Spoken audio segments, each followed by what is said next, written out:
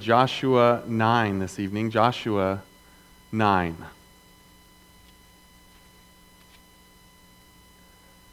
As you're turning there, just little notes I'm going to take note of. Marilyn Farrell is in the hospital again, as many of you know.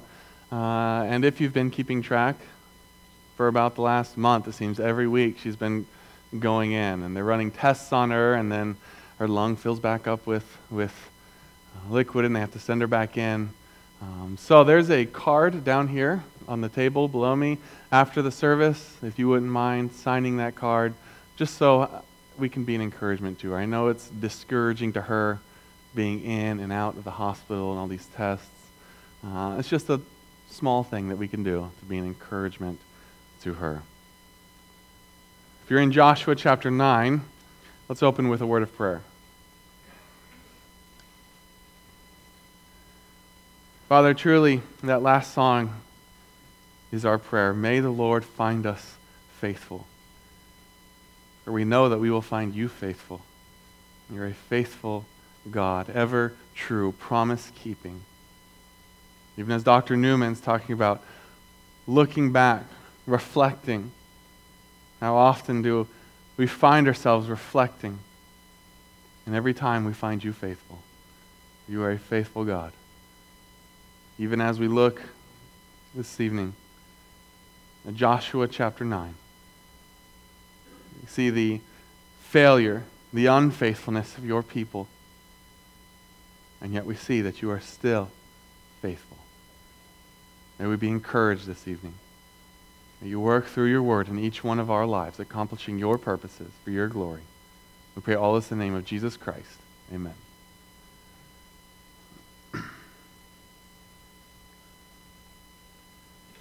Appearances often lead us astray. I don't know if there's ever been a situation where you've met someone and your first opinion of that person is based off of their appearance. And then how often does that opinion prove to be completely wrong? I've met people that look very polished, and my first impression is very impressed. And you get to know them, and your opinion changes. At the same time, I've met people who didn't look very polished. And what an encouragement it is to be surprised on the other side. Appearances often lead us astray.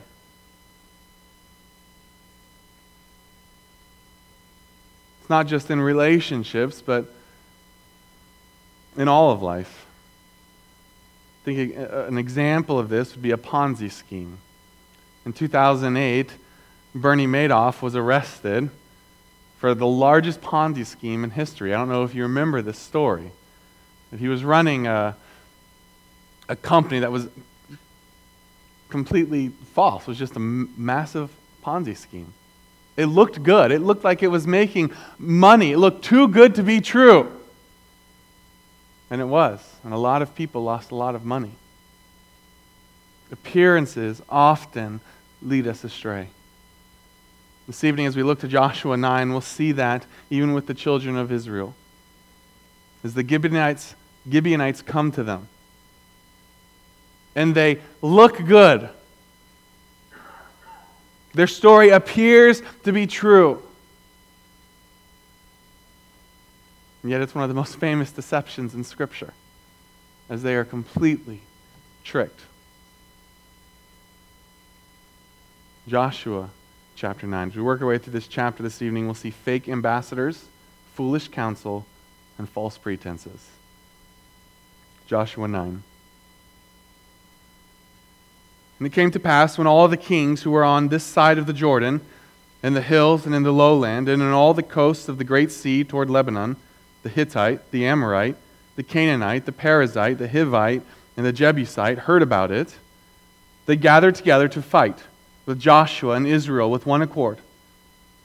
But when the inhabitants of Gibeon heard what Joshua had done to Jericho and Ai, they worked craftily and went and pretended to be ambassadors.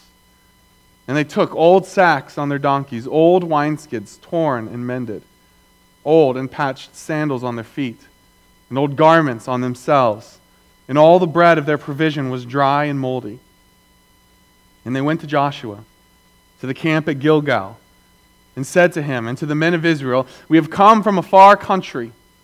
Now therefore make a covenant with us." Then the men of Israel said to the Hivites, "Perhaps you dwell among us. So how can we make a covenant with you?" But they said to Joshua, "We are your servants." Joshua said to them, "Who are you? Where do you come from?"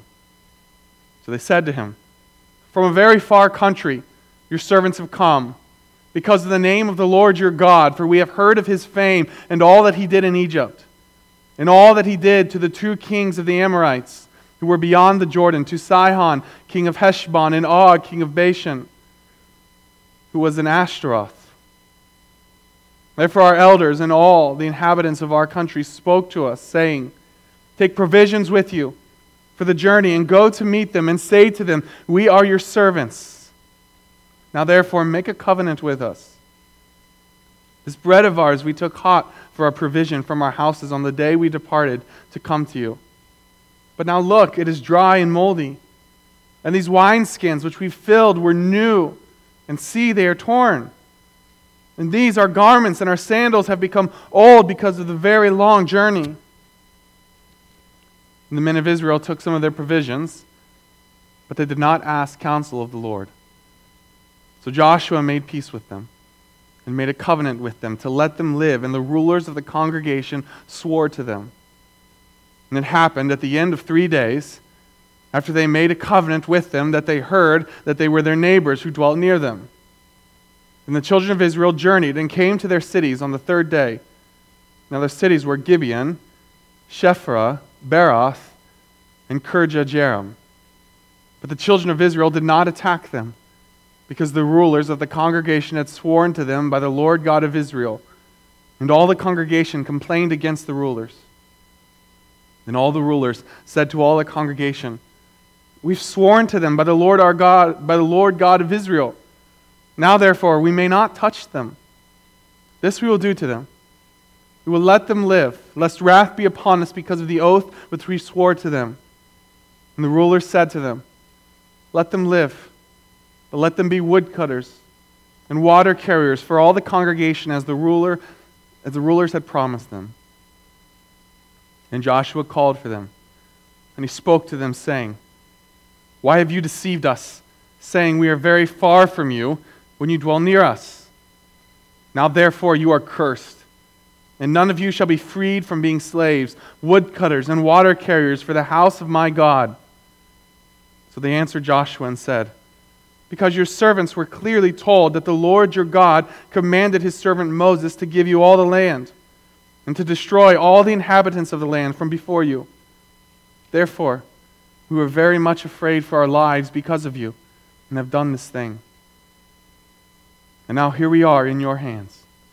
Do with us as it seems good and right to do to us." So he did to them, and delivered them out of the hand of the children of Israel, so that they might not kill them. And that day Joshua made them woodcutters and water carriers for the congregation, and for the altar of the Lord, in the place which he would choose, even to this day.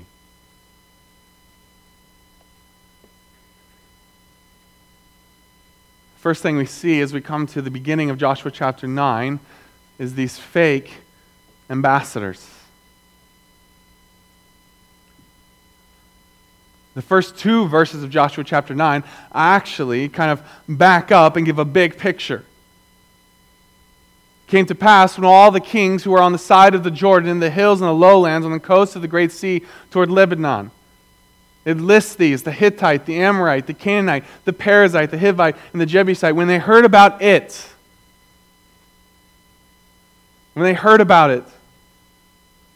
doesn't tell us what the it is here, but I think it's clear based on the reaction that the it here is Israel's defeat at Ai.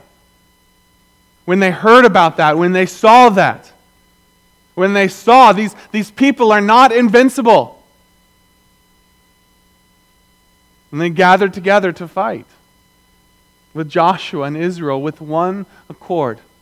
The one thing that brought them together was their common enemy, Joshua and the people.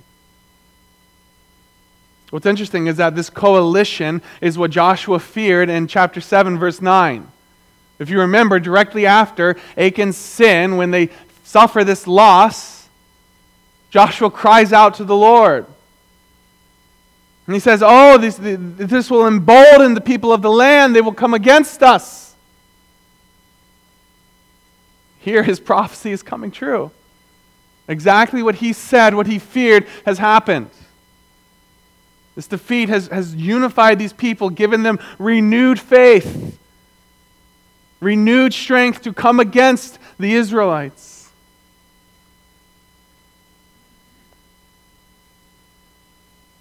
What's interesting is that there is a little bit of veiled hope here in these first two verses.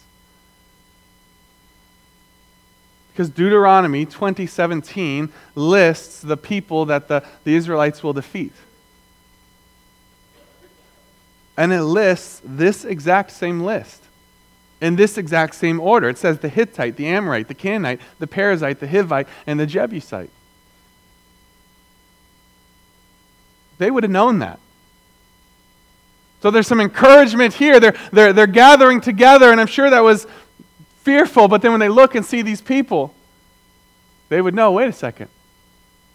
God said this would happen. God told us that we would face these people. I'm sure it was discouraging at first seeing this large army gathering together, but what we'll see in the coming chapters is actually how this works to their advantage. This coalition brings these people out of their cities. It saves the Israelites time. It saves them resources from having to go and to conquer each and every city by itself. Turns out God knows what He's doing. So we find ourselves here to the first two verses of Joshua chapter 9. This army is gathering, and Joshua and the people. The question is, coming off of the victory, coming off of their covenantal renewal at the end of Joshua chapter 8, how will they respond to this? Will they respond in faith, or will they respond in fear?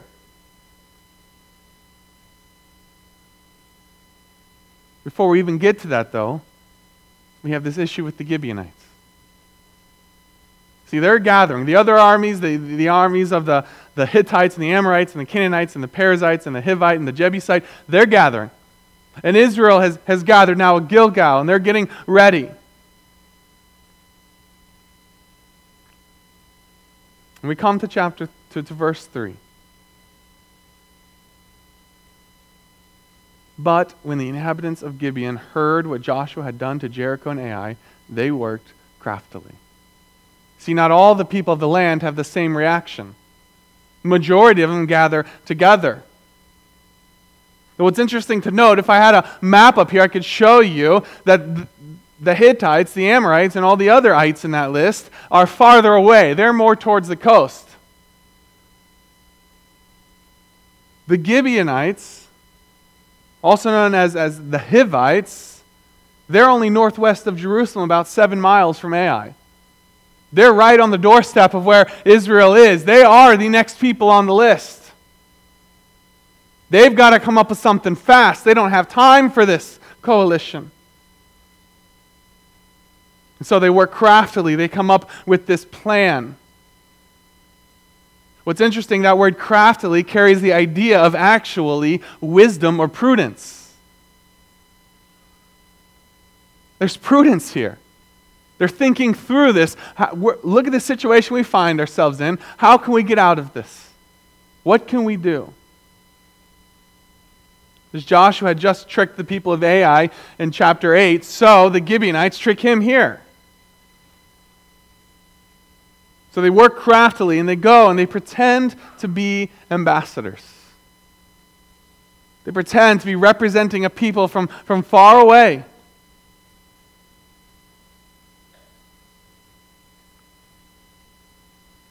Here in these next couple of verses, it explains what they did. As you work your way through the rest of the chapter, at the end of the chapter, they explain why they did it. Why did you do this? Why did you pull this deception? First, we see what they did. They came as these fake ambassadors. They took old sacks on their donkeys, old wineskins, old sandals, old garments, bread that is dry and moldy. And they went to Joshua in the camp at Gilgal. They have thought this through. They've thought this through. Down to the clothes that they are wearing, to the animals that they are riding, and to the food that they are eating.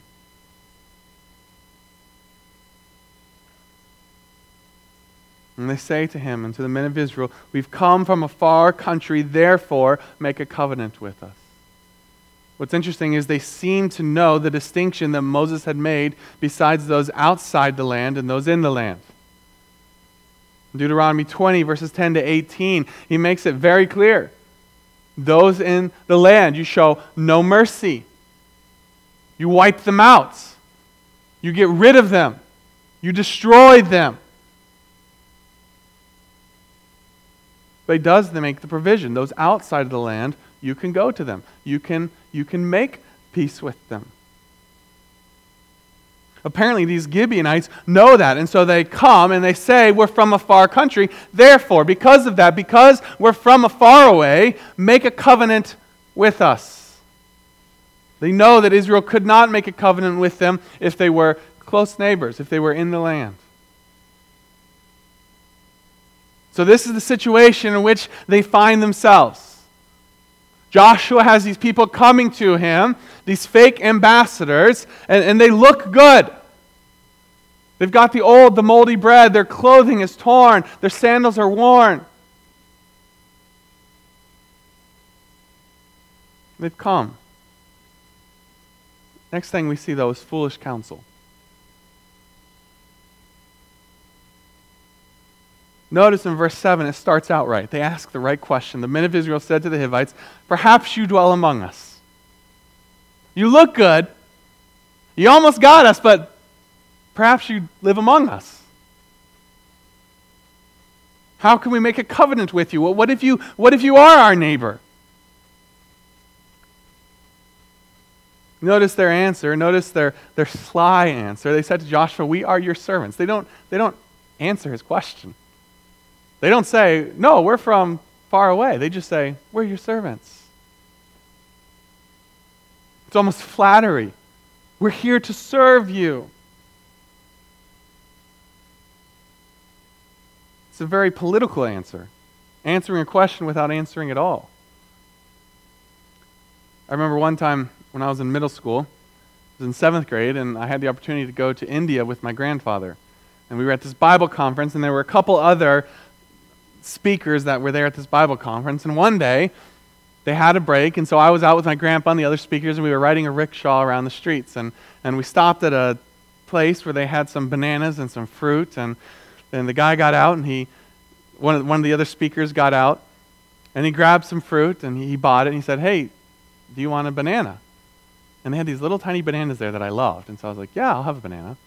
And so I'm eating it, and he goes, just joking around, he goes, what do you like better? Do you like girls or bananas better?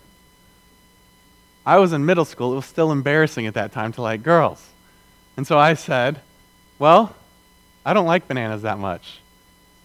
And I'll never forget, my grandpa goes, that's the most political answer I've ever heard. And I remember I was pretty proud of myself. I got myself out of that situation without embarrassing myself.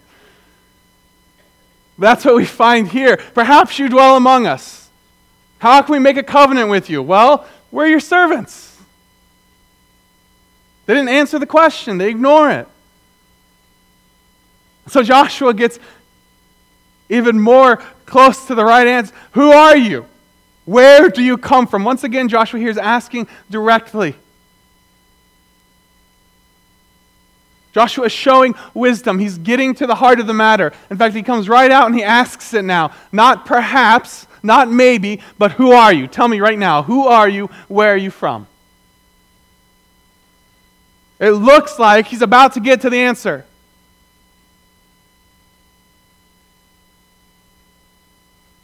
But then notice they go into this long spiel. From a very far country. Notice they're not giving specifics. We're from a very far country. Your servants, there it is again, have come. But notice this. This is interesting. Because of the name of the Lord your God, for we have heard of his fame and all that he did in Egypt, and all that he did to the two kings of the Amorites who were beyond the Jordan, to Sihon, king of Heshbon, and Og, king of Bashan, who was at Ashtaroth. Notice their craftiness even in this answer. They mention what God has done, but they don't mention what God has done immediately. They don't mention Jericho. They don't mention Ai, because they knew if they mentioned that, Joshua would know it's not been enough time for that to get out. They mention what's happened far long ago, how God brought them out of Egypt, what happened beyond the Jordan. But there's something else very interesting about this passage. And that is, like Rahab in chapter 2, verses 9 to 11, they confess the greatness of God. Notice that. Notice that they confess God here. Because of the name of the Lord your God, we have heard of his fame and all that he did. It's what they've heard about God that has driven them to do this.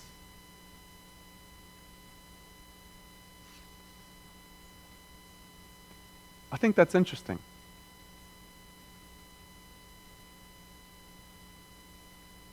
One of the odd things about chapter 9 is the absence of God altogether. God does not speak in this chapter. Almost every other chapter of Joshua to this point, he does. Even with Achan's sin, he comes in afterwards, if you remember. He confronts that. He cleans it up. He takes care of it. But here, even after this, God does not give his opinion on this.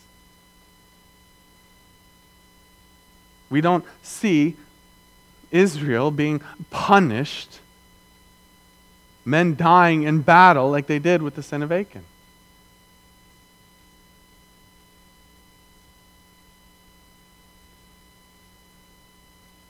I don't know if this is true or not,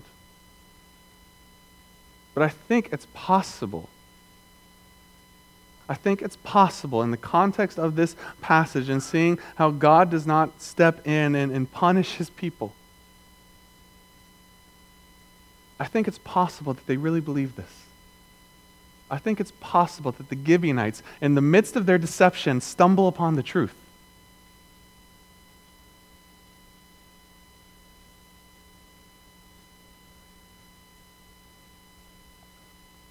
They take that truth and they come to the wrong conclusion with it. They take the wrong action with it. They choose to lie. They choose to deceive rather than falling at the mercy of God. But they stumble upon the truth here. They confess who God is.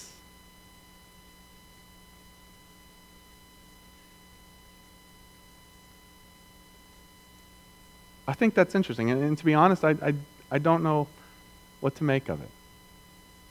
I think it's possible that some of them truly did believe.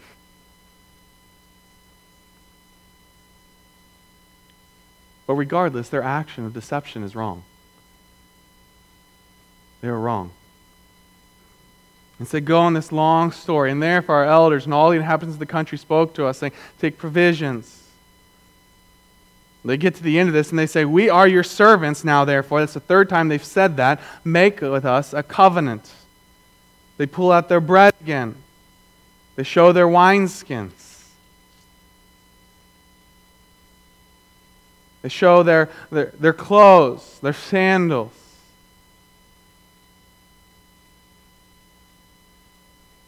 They still haven't answered Joshua's question.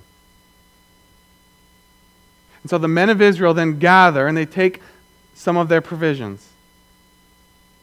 But they do not ask the counsel of the Lord. And that right there is the problem. This is the key. They fail once again to seek God. They make the same mistake that they did in going against Ai. They fail to seek the Lord's counsel. Instead, they take counsel among each other. It's the rulers of the congregation who make this commitment, who make this covenant. They don't go to God. They're convinced. It looks good. It looks wise. This looks like the right thing to do. Joshua here is not trying to sin. He's trying to do the right thing. He knows what God had commanded. And he begins by asking the right questions, but he fails to seek the Lord. His mistake starts long before he makes the covenant. His mistake is in not seeking God. It's in not seeking counsel of the Lord. So with foolish counsel, they make this covenant. And then we come to these false pretenses, starting in verse 16. They make this covenant. Then it happens after 3 days. They've made this covenant that they then hear that this people is actually our neighbors. Actually, they're only 7 miles away. They did not attack them because the rulers of the congregation had sworn to them by the Lord God of Israel. That's interesting. They swore by God, but they didn't seek God.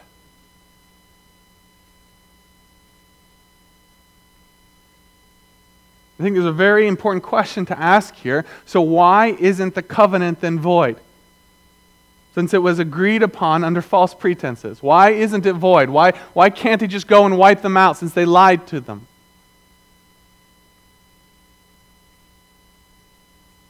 Because Israel made a covenant by their ever-faithful, eternal God.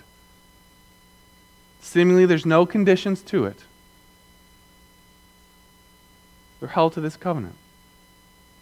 My faithfulness to my word is not negated because of your unfaithfulness. If I make a promise, I'm the one who've chosen to speak that promise. You may have lied to me, but if I go against my word, I'm still going against my word. I'm still a liar. I may not have had all the details, but I am still going against my word. A word that I gave without the details. That's my fault. The problem here is that they make a covenant by the Lord God of Israel without seeking the Lord God of Israel. And the next phrase, and all the congregation complained against the rulers. This may be the only place in the entire Old Testament where the Israelites, I agree with them in their complaints. They're not wrong.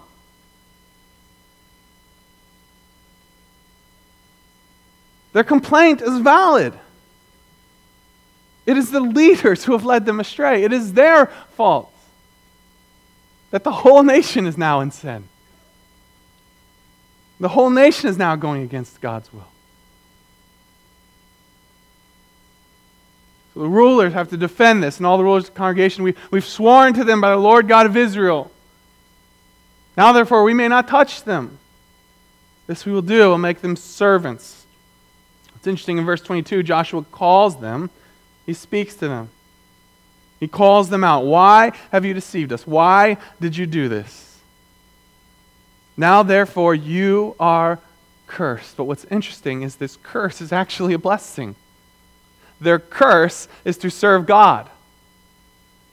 You are cursed, and none of you shall be freed from being slaves, woodcutters and water carriers to the house of my God. It's hard work. Someone has to do it.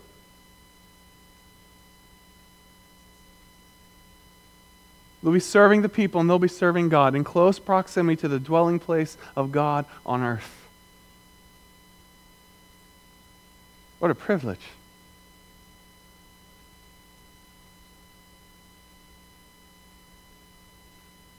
They answer Joshua when they say, because your servants were clearly told again. They testify to who God is. This is why we did this. We did this because we've heard who your God is. They make the same confession that Rahab does. They just make the wrong action out of it. They choose to take that truth and lie other than to believe, as Rahab does.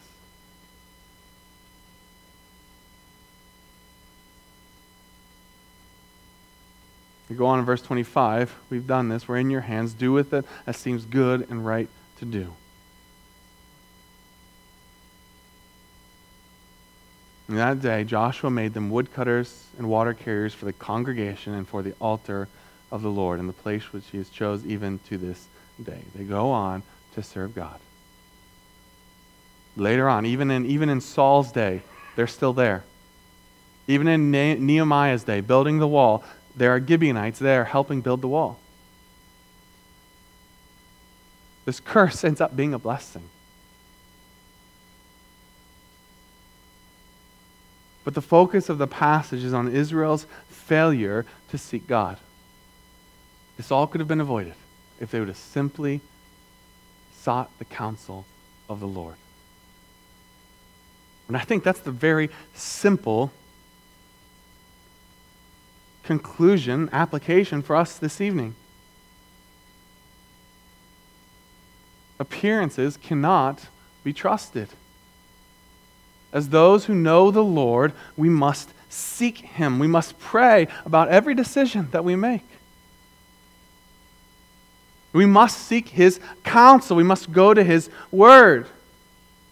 Our first reaction must be to go to God, to go to His Word, to go to Him in prayer, to trust Him, not to lean on our own understanding. That is the problem in this passage. They lean on their own understanding, what looks right, what looks good. They should have known better. They make the same mistake that they've already made, and yet, before we condemn them, let's look to ourselves, because how many times do we do that ourselves? How many times do we fail to seek the Lord? How many decisions have we made, even in the last week, without even considering God?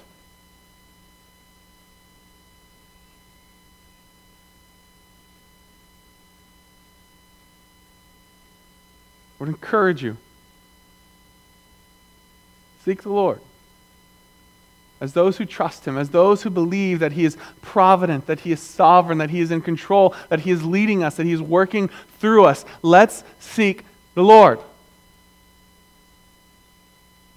Things might look good, but seek the Lord. Don't trust appearances. Trust the Lord. That's my challenge. Not my challenge. That's the challenge of the Word of God to us this evening. Seek the Lord. We're going to close with verse 1 of May the Lord find us faithful.